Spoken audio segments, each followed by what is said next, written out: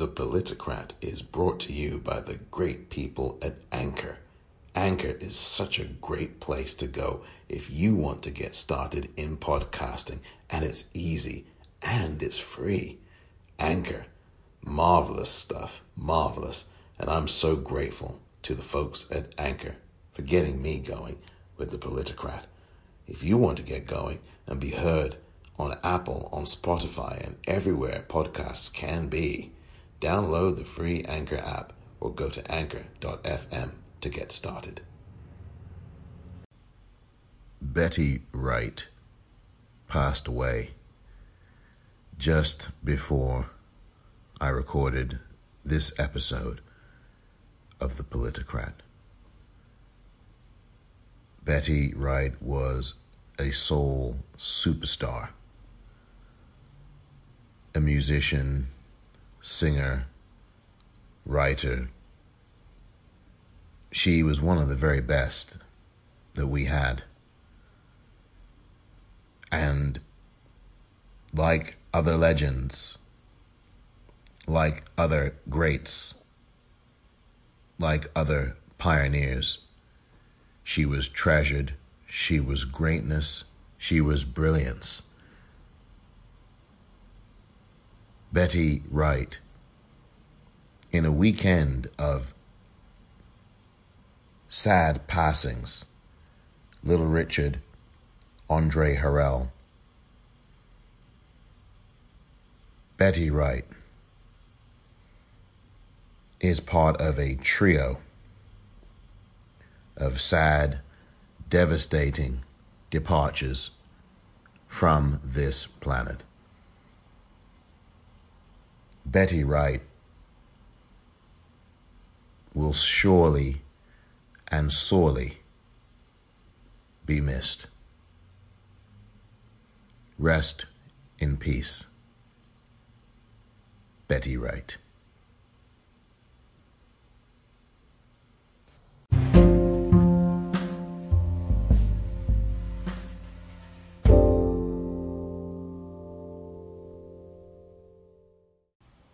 Welcome to The Politicrat.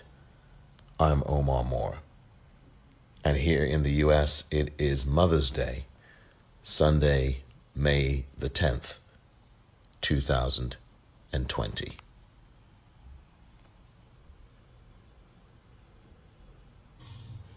I'm Wolf Blitzer in Washington. Thanks very much for watching. I'll be back tomorrow at 5 p.m. Eastern for another special edition of The Situation Room. But before I go, I want to mark what happened Friday morning. Another terrible signpost in the crisis of our time, April's jobless numbers. The statistics are beyond staggering. The U.S. economy lost 20.5 million jobs in April alone, the worst single-month loss in the United States ever. Over the past 7 weeks, by the way, more than 33 million Americans have lost their jobs and filed for unemployment. Even potentially more alarming, the unemployment rate of 14.7% may be low, as it may be undercounting millions of Americans laid off workers who are under stay-at-home orders and were not looking for new jobs in April. We've spent weeks talking about the public health crisis, which is truly horrendous. There are now more than 78,000 confirmed deaths here in the United States. But the economic crisis here is also awful, and sadly the fallout will continue. There are increasing cases of drug addiction, depression, suicide, and homelessness. Many people are having trouble putting food on their tables. You can see the very long lines of people waiting at food banks across the country. Our government leaders, indeed all of us, we need to address these issues and help these people as well. Good night and stay safe.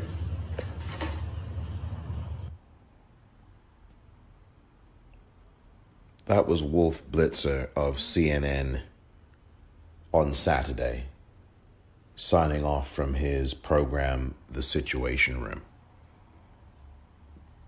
And as I watched that footage that you just heard, I had two feelings about it.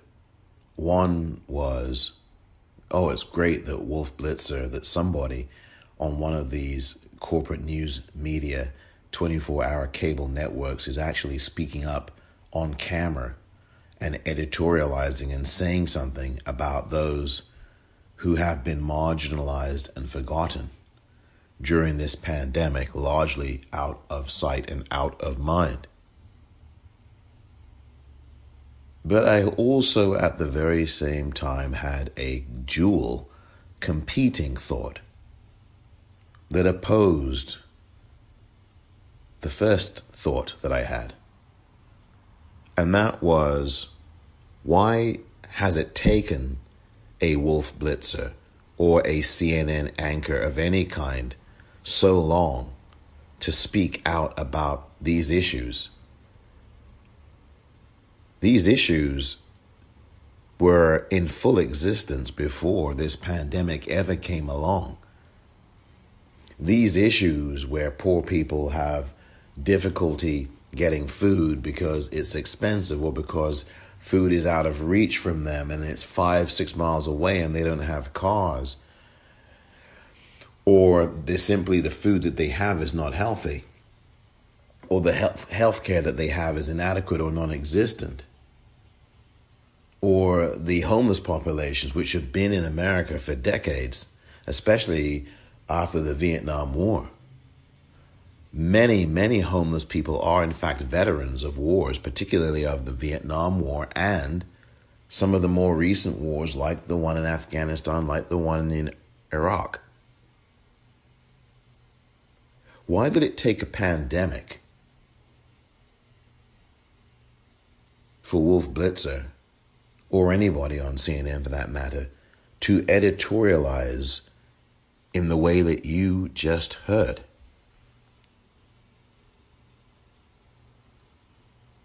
I think there's a telltale sign for the answer. And the answer is in the economy. The answer is in the very numbers that Wolf Blitzer quoted to you.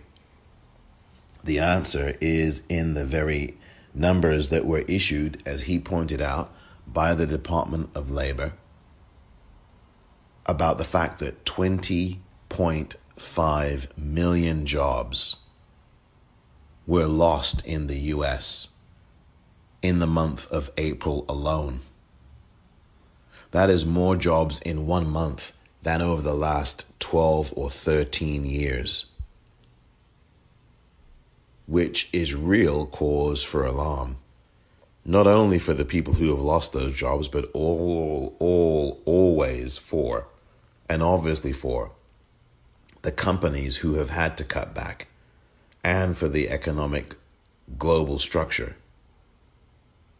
Because what it means, very simply, is that the infrastructure for companies to survive and for the economy to be what it should be in any given time is going to be severely diminished. You're going to have deep, deep problems socially in this country. And that is really the genesis of this episode of the Politicrat today. One of the things that I am really looking at is these numbers. And one of the things I'm also looking at is the media's focus and how the media has shifted its focus from talking about people and people dying now to talking about the economy. Granted, these two things can coexist together, and they do. But what I think has happened is that the news media in the United States, in particular, the corporate news media, and it's happening to an extent in the United Kingdom as well, have decided to completely shift the coverage altogether to talk of reopening and talk of getting people back to work. And what I think this is born out of is not just the numbers, which are obviously very important, these devastating numbers of people unemployed and jobs lost. 33.5 million people over the last 7.5 weeks have filed for unemployment claims, and those are just the successful filings. That's not to mention, by the way, the people who have had trouble getting through to these hotlines, or the people who've had trouble getting through on the web pages, only to find them crashing, only to find the phone numbers that they call, they get through, but then they are hung up on with some automated hang up because there's no live person, because they are swamped with an infrastructure that is very weak and antiquated.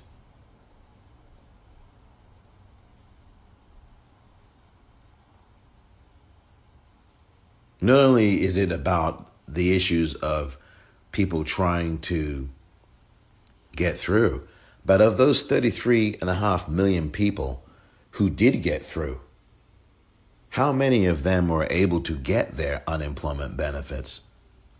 How many of them were actually able to be paid benefits?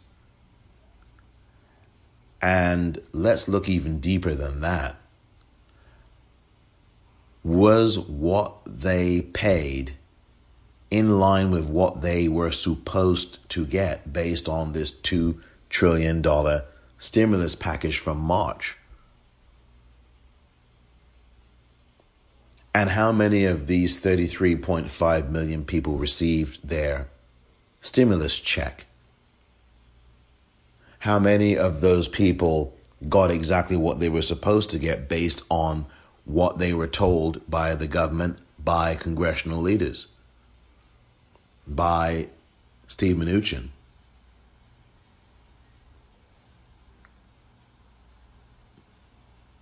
You think it's all well and good to talk about the fact that people are needy, but people have been needy forever in the United States. And it is very sad to me that it takes a pandemic for some people to start talking about it. Quite frankly, I am of the mind that it is those who are in charge of the corporate news media, who own certain networks, who own the companies that own those networks, who are actually the ones dictating this coverage. And the reason I think that is pretty simple. It is because that the individuals who are the CEOs of these companies and corporations are the very people who are now facing the heat and the fire and seeing that their companies are facing some rough times. And so they are now asking the media that they control and own to start sounding the alarm that they are concerned about, sounding their own alarm, their own concern. Ring the bell. And I think that that's where a lot of this is coming from. Now, I recognize that that is a cynical view, but it doesn't mean that the view is not an accurate one or is not a credible one. I do often wonder, as genuine as Wolf Blitzer may have been on his own accord, whether or not he could have been able to put that view on the air without giving a heads up to his bosses. Surely he has editorial control to a degree. He's been at CNN pretty much since the start. CNN, by the way, just recently had its 40th anniversary. May the 1st, 1980. Was the very birth of CNN, the start of CNN in the United States and globally. That's when it gave birth. And Wolf Blitz has been there virtually from the start. My wondering is that surely Wolf Blitzer could not have just decided, well, I'm going to just go on the air and say this. Anyone who knows television, and I have been on television on a number of occasions and have been part of a program, in fact, several years ago. It was a short-lived experience, but it was a good experience. And everybody and anyone who knows how television works knows that everything is scripted down to the T that is crossed and the I that is dotted. And so keeping that in mind, there is no way on earth that Wolf Blitzer would have been able to just go on the air and say that without having the script reviewed and revised and checked, and also getting the okay of those who are the producers and editorial content people, and probably most likely his boss. Now, I could be wrong about all of that. Maybe Wolf Blitzer does have complete editorial control over what is being said by him on the Situation Room. But the point of this thought is that these times are very difficult, in case you didn't know. I'm sure you did.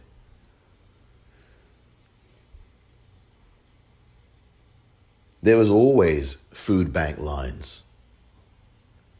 I've walked through the city of San Francisco. I've walked through the city of New York. I've walked through various cities, and I've seen people waiting on lines for food. There was no news reporter or anchor person talking about helping the needy. There was no anchor person giving an editorial about helping the needy and feeding them. In fact, what we've done as a country, and what many societies have done, but particularly here in the United States, what we've done as a country is ignore the homeless. We take a very contemptuous view of the homeless. We look down upon them. There are people I know personally who look down upon the homeless, to the point in which I have decided to just sever ties with them. There is only so much conversation you can have with someone that you think is a quote-unquote friend. But when you hear people say things like, they chose to be homeless, echoing that Ronald Reagan nonsense from the 1980s. When you hear people thinking like that, when you hear people looking down on the homeless and conveniently not looking up at the richest 1% and at the systemic structures in the society that engender poverty, that breed poverty, that actually create poverty. When you look at, and without looking also at the very structures that have billions and trillions of dollars that could have eradicated poverty and homelessness last week, if it chose to, if it wanted to. And instead of looking at all of those structures and looking at, well, why haven't those in government, why haven't those in these institutions thrown a whole lot of money out of military and into helping people get homes and putting roofs over their heads and feeding them and getting them decent jobs, like FDR would have done in the 1930s and into the 1940s? What most of us tend to do, not all of us, but what a large segment of the American society, everyday person, tends to do is look down on the homeless. Talk about them like rag dolls. No, I walked past this homeless person and she smelled. Oh, those homeless people are out there building an encampment. Oh, those homeless people, they set up right in front of my door. Or those homeless people, they've just they smell and they're always sleeping right near my door, right by the apartment building.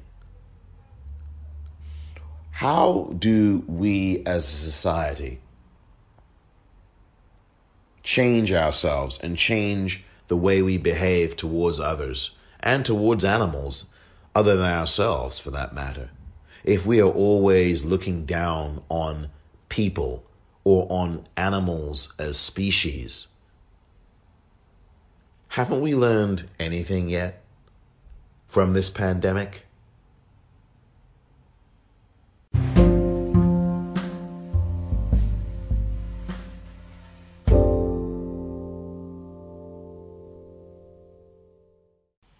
how will we change?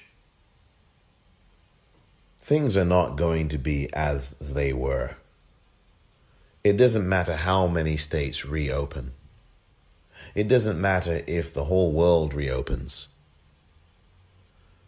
The truth of the matter is that things will not be as they were.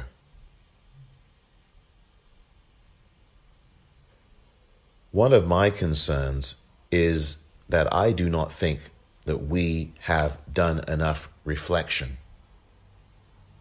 Some of us have. A lot of us have, I would imagine. But I am concerned that we, in general, as a planet, have not done enough reflecting on the position that we are in and how we will try to move ourselves in the right direction. Hopefully that will be moving ourselves forward after this is all over. And by the way, it may not be all over. It is possible that we may be living with this virus in our societies for the rest of our days. After all, there is still no vaccine for the HIV virus, which was a virus that came around in the 1980s but could have come around as early as the 1950s, according to some published reports.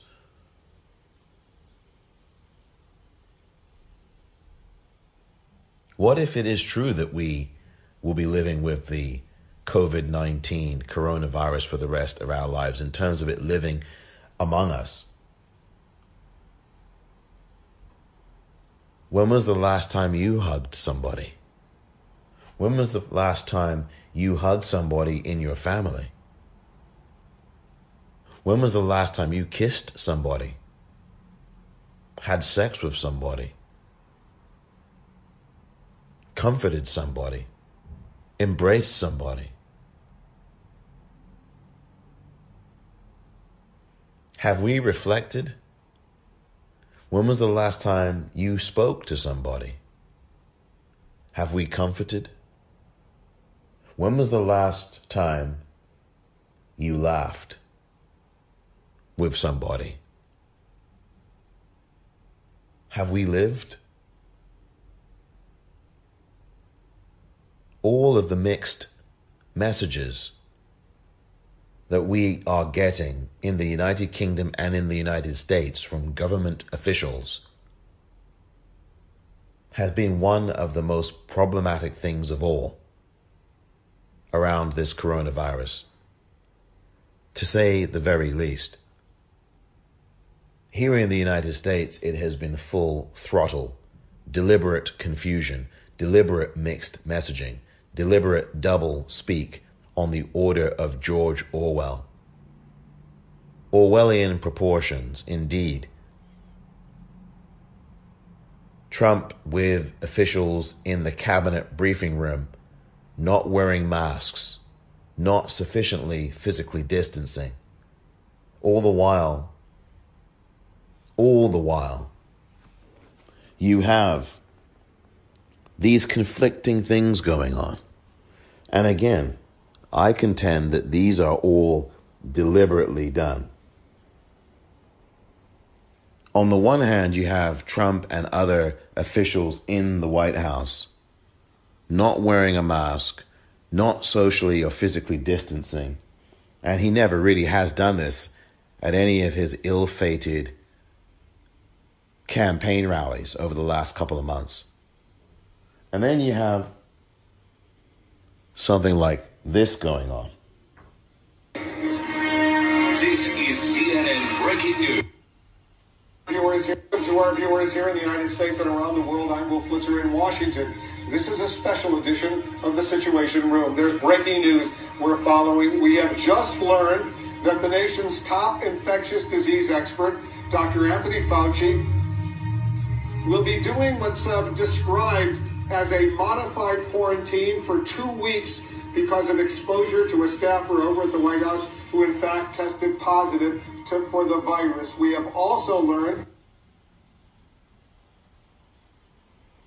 So that is the mixed messaging that is going on. The mixed messaging coming out of the Trump White House and also, quite frankly, from the media. That is from the same Wolf Blitzer Situation Room program from Saturday. So now you've got Dr. Anthony Fauci doing a modified quarantine after being exposed to the very person who tested positive. Now, they did not say in that show who it was, but the speculation was that it was Katie Miller, who, by the way, is the spouse of Stephen Miller, the racist, who also works in the White House. Katie Miller is, I believe, the press secretary for Vice President Pence. And over the last 2 days, there have been at least 3 or 4 White House officials, aides to the president, including a naval officer, and also others, including an aide to Ivanka Trump, who have tested positive for coronavirus. As a result, Donald Trump and Mike Pence are being tested daily. And as a result, we've also had, as I just said, Fauci under quarantine. Now he's beginning that. And also the FDA chief, Stephen Hahn, also going under 2 weeks of quarantine. And also CDC Director Robert Redfield going under a 2-week quarantine. Because all of these individuals have been exposed to those testing positive. And the strong speculation is that Katie Miller, Stephen Miller's wife, is the very person who is the one who has tested positive. How is a country going to feel confident? How is a nation going to feel confident when the very officials that are telling everybody to engage in physical distancing, to actually wash your hands and wash them with water and soap, to wear gloves and masks, and they don't even tell you to wear gloves. It's all about wearing the mask alone. I think they should be telling people to do both. I think people should wear gloves and masks if they have them, if they have access to them. If they can't wear a mask, then wear a scarf around your nose and mouth and even your neck if you can. And if you don't have the protective gloves, if you have gloves of your own at home, I would urge you to do that. But how can a country's individuals and communities ever feel confident when they're being told one thing by Trump and others, and then they are seeing Trump and those very same others who are telling them to wear masks not wearing them themselves? These mixed messages are very dangerous. Then you see protesters not wearing masks, these racist demonstrators not wearing masks. People were speculating on CNN yesterday, well, why isn't Donald Trump not wearing a mask? Why isn't he doing that? I think the reason he's not wearing it is because he wants to show solidarity to his racist base, to these people who show up in Lansing, Michigan with a noose and swastikas and Confederate battle flags and guns. That is partly where I think this is going. I think that's all of where this is going. All of this for Donald Trump is one big campaign rally. It's always been about politics for him. From the moment he got sworn in after stealing the election, literally moments after his inauguration swearing,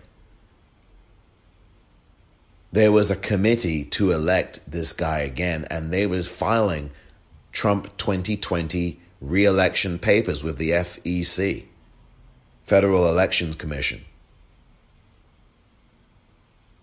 Michael Moore talked about this in his film Fahrenheit 11/9 And you can go and watch that, and you will see that portion in the film with the actual papers filed.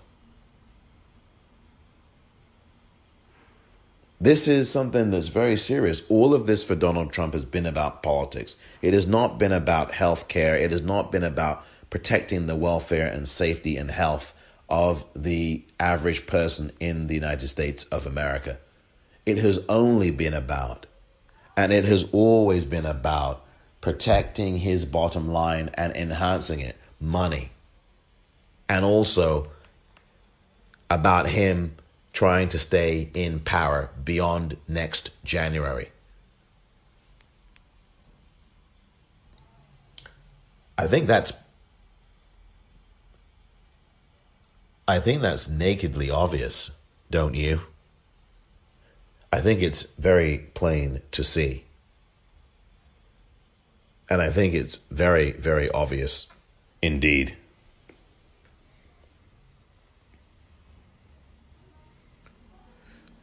Meanwhile, I wonder, what is Joe Biden doing exactly?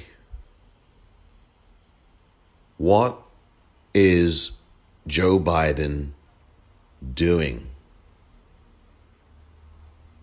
By extension, I would ask, what is the Democratic Party doing? They have been oddly quiet over these last few weeks. But one place where they have not been quiet is in emails, looking for donations, looking for money, begging for money, without hardly having done anything to really justify that money other than there's the guy in the White House who's destroying the country, which at this point is really all we need, actually, to mobilize against. Because there is no way on earth people can afford to sit out this election. Not even the privileged can, in my view. Although I know that they are able to do that. But for the rest of us, no sitting out this time around. We've got to get out there and get registered to vote. WhenWeAllVote.org and RockTheVote.org are the tools you will need. Also, in case you may encounter difficulties on election day, make sure that you jot down this number to call if you find any problems with voting. If there's any issue where you're being blocked from voting or are unable to vote for some reason, please dial 866-OUR-VOTE for help and assistance. The Election Protection Hotline. We need to start registering people to vote now, and you can do so at WhenWeAllVote.org. You can register yourself. You can check your own voter registration. You can do that twice a month. I recommend it right up until October, because if there are any other issues in October, you make sure that you find out in October whether or not you are still registered, and make sure you get those things fixed, those issues fixed with your Board of Elections or your Secretary of State right away, so that you'll have enough time so that by the time November 3rd comes, you will be registered. But get into the habit right now in May, of checking your voter registration if you are registered already. If you're not registered, check to see when you can register, because there are elections going on this month still. The Democratic presidential primary is still very much a live election in lots of states over the next month or two. People are forgetting about that. At least in some places, you're not hearing about that. The New York State Democratic presidential election is back on, as per a federal judge last week who ruled that it must go back on. Now, the New York Board of Elections in the state of New York is reportedly appealing it or considering an appeal. We'll see if that is successful or not, if they are indeed appealing it. But at the moment, that election is still going on and going forward on June the 23rd. Now is the time to check your voter registration if you're in New York or in any of these other states. If you're in a state in this country that has not yet voted in the Democratic presidential primary, make sure you check your voter registration. And even if you have voted already in a primary, make sure you check your voter registration. You can check it at whenweallvote.org. You can check it at rockthevote.org. And if you have children who are of voting age, 18 and above, and by the way, if you're going to turn 18 before the election, you can also vote as well. And you can check right now to see if you have voter registration.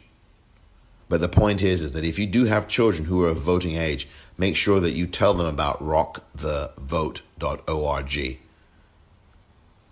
It's a website for voting and voting registration and instructions on when to vote, instructions on when your state is holding its election, and instructions on November 3rd and everything around it and how you can register to vote.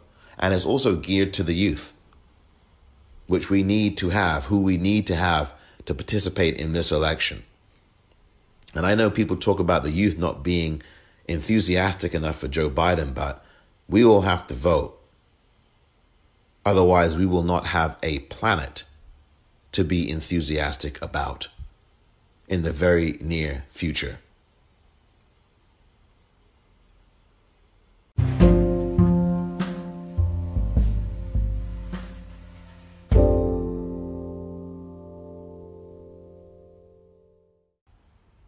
Welcome back. So I was speaking about mixed messages earlier, and here's a classic example of that. Mixed messages.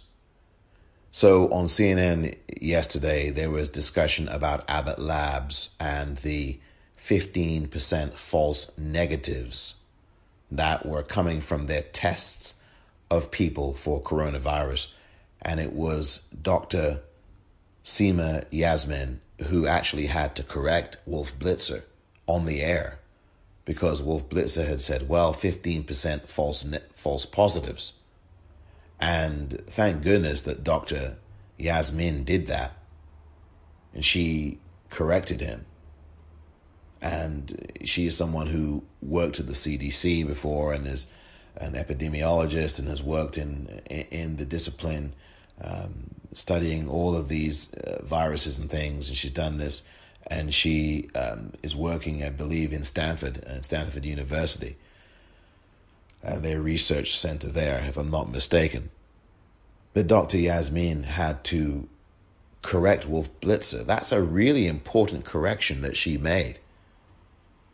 And that is something that the media has to be so very careful of when they are reporting, especially on 24-hour cable. They have got to say things that are accurate. Now, I know people make mistakes, but thank goodness for Dr. Yasmin for correcting Wolf Blitzer on a very important thing. False positives are one thing, but what is quite another is if you are told that you are negative and that you've tested negative for coronavirus, when in fact you actually have the virus and are positive. So while people on CNN were having a conversation about Abbott Labs and the fact that it is indeed has a 15% false negative rate, which is really high, by the way. This is Abbott Labs, the same company that the Trump administration has been promulgating, has been supporting, has been touting. Oh yes, Abbott Labs will have a quick test system, a quick test turnaround, and it's really reliable. Yeah.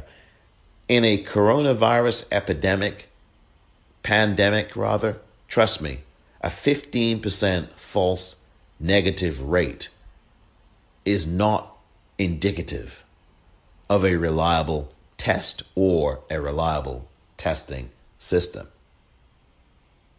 So on the very same network where people are talking about the fact that there is a 15% false negative rate for Abbott lab tests, And on the very same network where people are saying, well, you really shouldn't use the Abbott lab tests because of the fact that they are 15% false negatives. CNN, the same network, decides to run an ad from the very same company, Abbott Labs, in the very same segment. You cannot make this up, and I am not making this up. Here is the ad.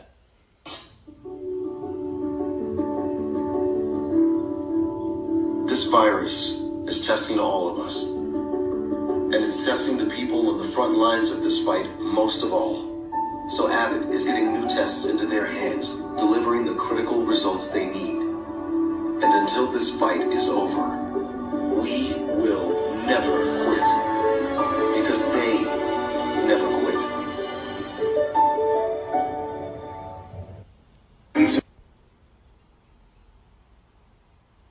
The tests they need, the reliable tests they need, the great tests they need. I really hesitate. I shouldn't be laughing because it is not funny. This is Abbott Labs doing an actual commercial on the same network for the same program, The Situation Room, where people are talking about how unreliable Abbott Labs tests are, that they have a 15% false negative rate.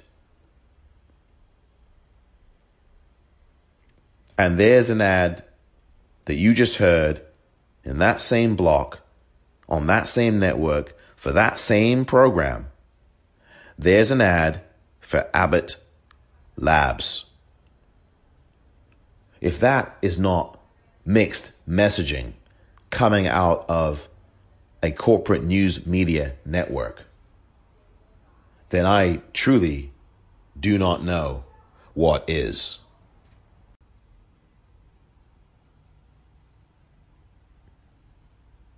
Here's one other thought. I think, and I've felt this for quite some time now,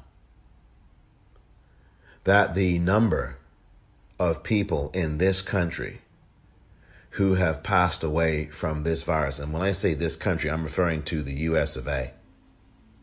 The number of people who have passed away, I think, is a whole lot higher than the 78,000 number that we have been told by Johns Hopkins.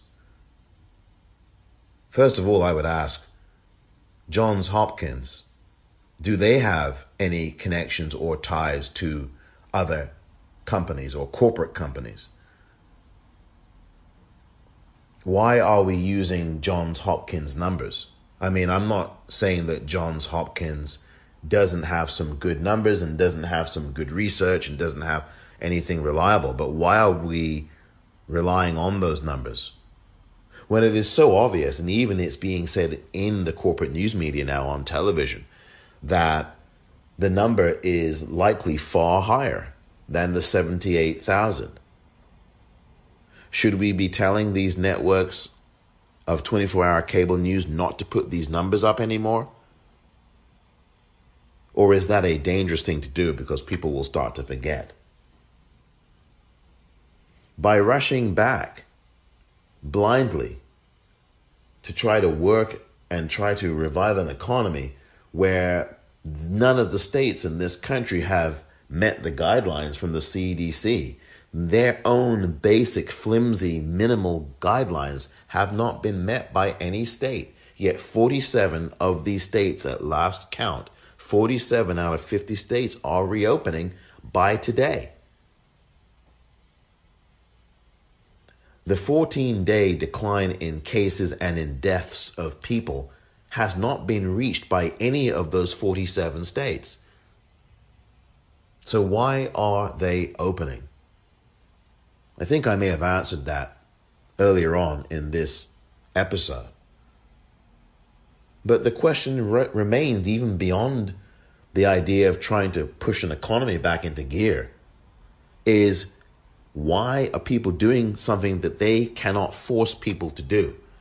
You cannot force an economy to revive itself.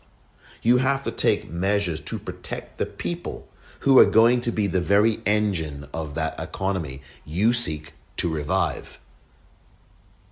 You have to spend money to make an economy work. And why do you have to spend money to make an economy work? Well, it's not about just the people spending money as consumers. It is about the government and other partners in private entities spending money on improving the health of those very prospective companies, rather those prospective consumers that you want to see energizing the economy. As I said earlier, we have not really reflected as deeply and as long as we should here in the United States. We have not talked about the costs of mental health. We have not talked about money to be spent on infrastructure. We have not talked about dealing with the fact that the testing is still terrible in this country. We have not dealt with the traumatic effects of this. We have not talked enough about the healthcare worker who is going through all kinds of trauma right now, seeing people die, holding them as they expire, witnessing them taking their last breath, witnessing colleagues die, seeing body bags all over wards of hospitals. All of a sudden, we're not talking about that anymore. We're barely talking about it to begin with outside one or two news stories. But now there's no talk about it anymore. No talk about the nurses. There's one or two stories you see in the Washington Post about the National Nurses United who are demonstrating outside the White House for PPE. But that is not getting covered like these racist, violent demonstrators are getting covered. Why is the media speaking of mixed messaging, why is the media giving all the airtime to them and not to the healthcare workers that they claim are heroes, that they champion as heroes? All of a sudden, you notice now the coverage, as I've said before, is shifted completely from the healthcare workers and the PPE that they still need and are not getting, and to all of the concerns from the frontline workers in the grocery stores and elsewhere, to the business models, to the fact that the unemployment rate has gone through the roof, the fact that, we need to open up and rush back in. How can you rush back into something when you have not solved or even looked to solve the problems that have existed prior to this pandemic? There are surely more than 78,000 people who have died in the United States from this coronavirus.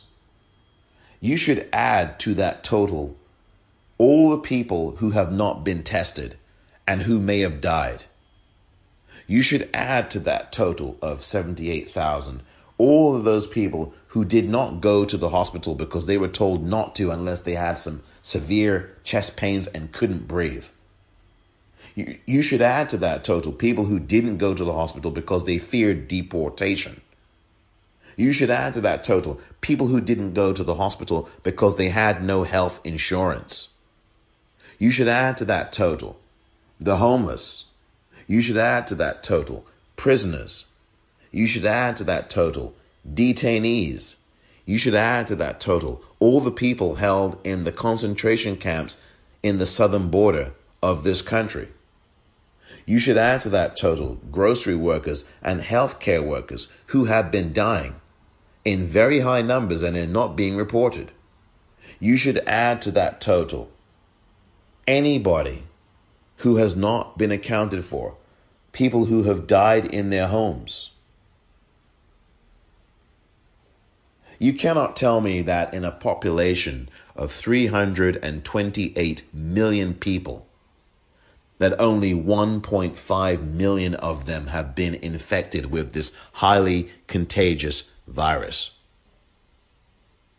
It just cannot be true that with a highly contagious, very dangerous virus, such as this COVID-19 coronavirus, you cannot tell me that in a country of that number of people, that only 1.5 million of them have been infected? I don't think so. Therefore, you can also not tell me that only 78,000 people have died from that virus in this country. If I'm adding in all of those groups of people that I have just told you about, and also not to mention all the black people who haven't been tested, all the Latinos who have not been tested, beyond the people I've talked about, all the people in those groups who do not have health care because of the structural racism in this country, and because of the poverty and the structures that engender and create a system of poverty in the country, that number of 78,000 becomes something like 5 million. That number becomes something possibly on the order of 10 million people who could be dead right now in the United States because of complications related to coronavirus. That virus may have been the factor, ultimately. You've got governors like those in Florida, like Governor DeSantis, who doesn't want to include numbers of people dying in his state who aren't from his state. Talk about outside agitators. No, we don't want them as part of the dead in our state. They're just outside agitators. They just came here to our state of Florida from New York. Notice he doesn't say any other state. It's usually New York, New Jersey, or Connecticut. Those are the three states if he says that many. But it's usually New York, a code word. Never mind the fact that most of the retirees from Florida or in Florida are from the tri-state area, are from New York. Give me a break. But, we don't want them on our death rolls because we want to trim our list of dead people. But like I've said before, I can assure you, if those individuals, and I'm sure they did, participated in your economy, you'd include them. You wouldn't exclude their monetary purchases and contributions to your economics, would you? To your economic totals. Once again, proof that America loves to put profits over people. There is no doubt in my mind. Now, look, I don't have the proof or the evidence, but there is no doubt in my mind that 78 or 79,000 people is the low end of this actual count of those who have passed away from this virus. For goodness sake, you had Roy Horn as Siegfried and Roy. You remember Siegfried and Roy. You remember Siegfried and Roy. They, of course, were the duo who would perform at the MGM Grand in Las Vegas with their famous, Bengali tiger. They were an act for years, a tourist attraction all around the world. Roy Horn himself was mauled by one of those tigers about 10 or 12 years or so ago, maybe a bit longer than that ago. And of course, that really did change things for them. And then they soon after stopped touring. And then come to find out over the weekend, Roy Horn died from coronavirus. You cannot tell me that this is only 79,000 people. And that's a staggering number of people, far more than anywhere else on the planet. Half of those are from New York State alone. And with the fact that none of these states that are reopening today have met the CDC guidelines, and those guidelines have been scrapped, and you've got people in the White House not wearing masks. Add to that there's no real testing protocol in any of these states, and only a few cities have had testing. San Francisco now has testing. But the proviso is, well, you've got to be exposed to the virus. Well, I think we're all exposed to the virus, aren't we? And there's asymptomatics all over the place. Katie Miller in the White House, who I've talked about earlier, who is the spouse of Stephen Miller, She was an asymptomatic. She had no symptoms. She was tested positive, as I said earlier. Don't we have to assume, as I've said in many other episodes, that we all have this virus? I'm not trying to alarm people, but I'm just trying to get real with people. And I don't think that we have been told the real deal by many of the elected officials around the country, much less Donald Trump. We need to be told the truth. And I think one person that is doing that is Dr. Fauci. One person that is doing that is Dr. Amy Acton. This is no small thing that we are doing together. It is so incredibly hard to have shut down our lives the way we have. I am absolutely certain you will look back and know that you helped save each other. This is Dr. Amy Acton, Director of the Ohio Department of Health. Trademark lab coat, emphatic hand gestures, and a knack for metaphors. It's like Swiss cheese. So I want you to picture a hurricane. When you have a fire on your stove and you have your kitchen extinguisher, you want to get it quick. You may not have seen her press briefings, but in Ohio, they've become a daily ritual, catapulting her from unknown local official to cult icon. Hi, my name is Amy Acton. Any questions? Dr. Amy's going to help us find out the coronavirus. In her youth, Dr. Acton overcame neglect and homelessness on her way to being crowned homecoming queen. And last year, she became the first woman appointed to run Ohio's health department. Under her, Ohio has become a leader in responding to COVID. It declared a state of emergency with just 3 confirmed cases. And it was the first state to shut down schools. Later that same week, some governors were still proudly eating in packed restaurants. And Dr. Acton issued a stay-at-home order affecting more than 11 million people when the death toll was still just 3. So how did Dr. Acton do it? To find out, we watched more than 7 weeks of press briefings, and we noticed themes that, well, let's just say other leaders should pay attention to. First up, she empowers us. Take a look at this clip from the day Dr. Acton issued that stay-at-home order. I don't want you to be afraid. I am not afraid. I am determined. But I need you to do everything. I want you to think about the fact that this is our one shot in this country. All of us are going to have to sacrifice. And I know someday we'll be looking back and wondering, what was it we did in this moment? Of her 65 words there, 12 are pronouns. Her repeated use of I tells us she's in it with us. She's taking ownership. Her use of you makes the audience feel a connection with her, even though we're watching from home. Toward the end, she switches from singular to collective pronouns, signaling that she's just like us. And we're in it together. She's in charge, yet she's made us feel like the heroes. There are everyday heroes everywhere. We know that not all heroes wear capes. You're heroic when you stay at home and watch your neighbor who's a nurse's child. I know you're all donning those capes in big ways and small ways. Please help us. Thank you. Ohioans were inspired, not just to stay at home, but to spread her messages to each other. Another theme of Dr. Acton's briefings is brutal honesty. And to understand this one, we have to take you back to mid-April. People were getting restless, wondering when things would get back to normal. So I do hope no one at home thinks like it's wide open May 1st, going back to life as normal. The rules have changed and they're not going to be quite the same. Life will be different for quite some time to come, and maybe in some ways that are permanent. She's preparing us for the long haul, even if it's not what we want to hear. It's really hard to hear that, but we are not going back to 6 months ago. That's not the reality we all face. This is something she does a lot, actually. Setting up bad news with a warning. Ohioans, I know that's hard to take. I know that's a hard truth for people because we want there to be a right answer in a right way. And I know this is a deep breath we all must take.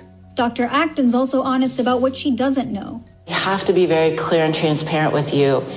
All of these numbers are a gross underestimation, and we have no real idea of the prevalence of this infection yet. A lot of leaders just avoid talking about uncertainty, but when Dr. Acton repeatedly says, "We don't know," it's actually calming to hear her admit what we all feel deep down, that we just don't have the full story.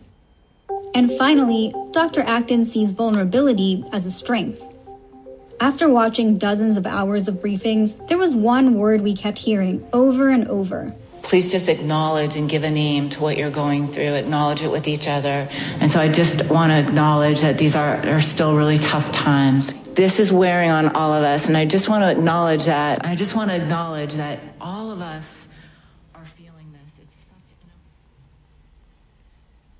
Dr. Amy Acton, who is the head of the Ohio Health Department. The other voice you heard, I believe there, was Sanya Dasani.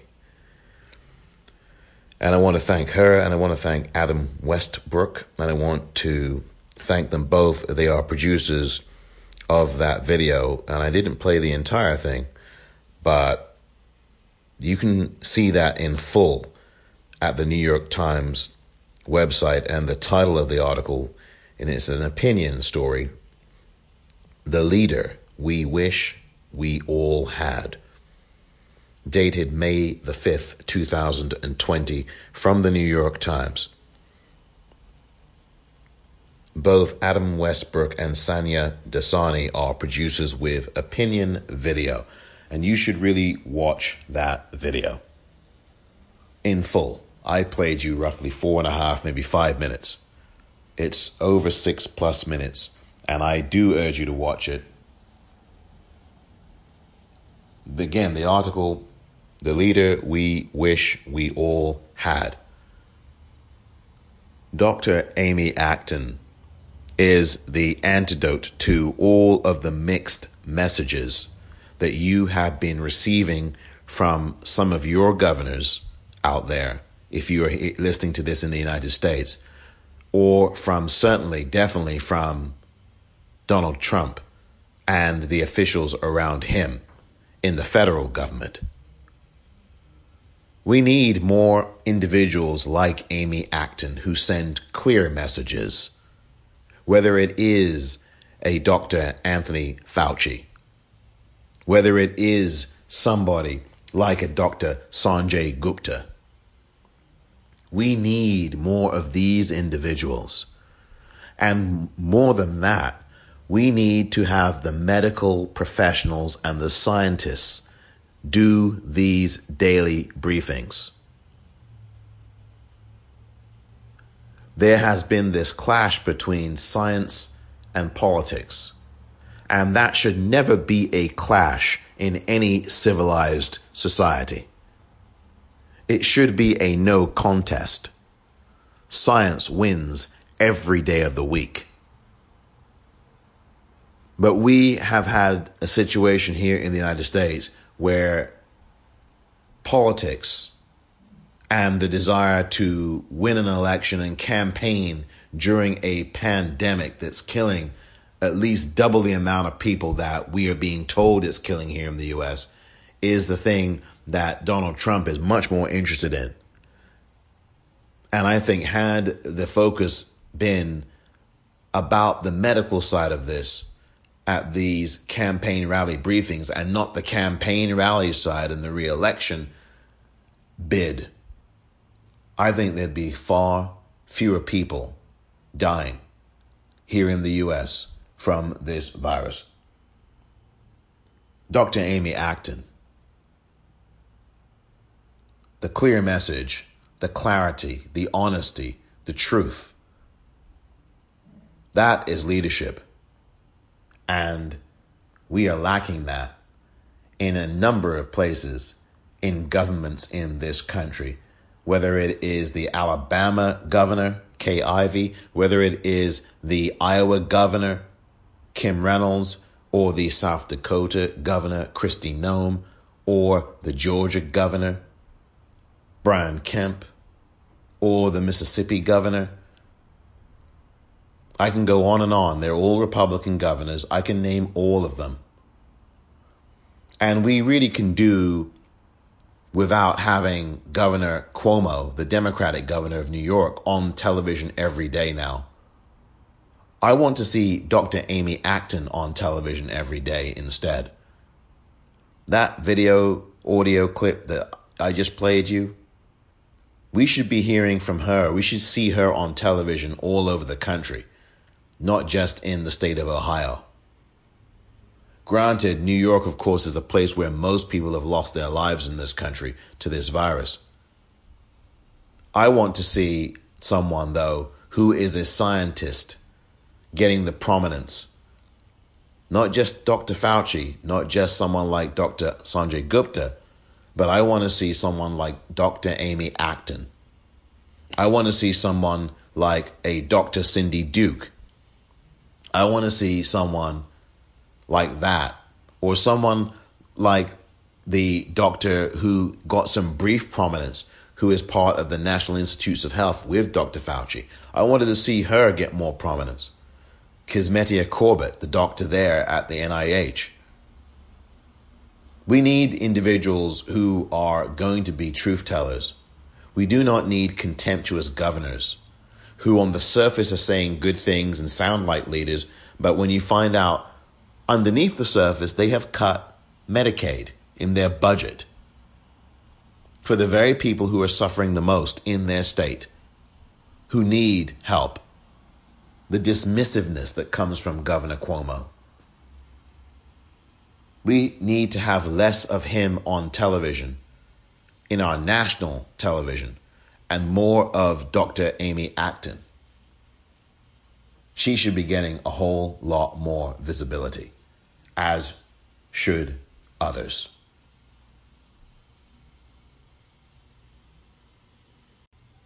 We need to have more compassion and love and empathy in this world, and we need it now. We do not need mixed messages. I'm Omar Moore. Thank you for listening to The Politicrat.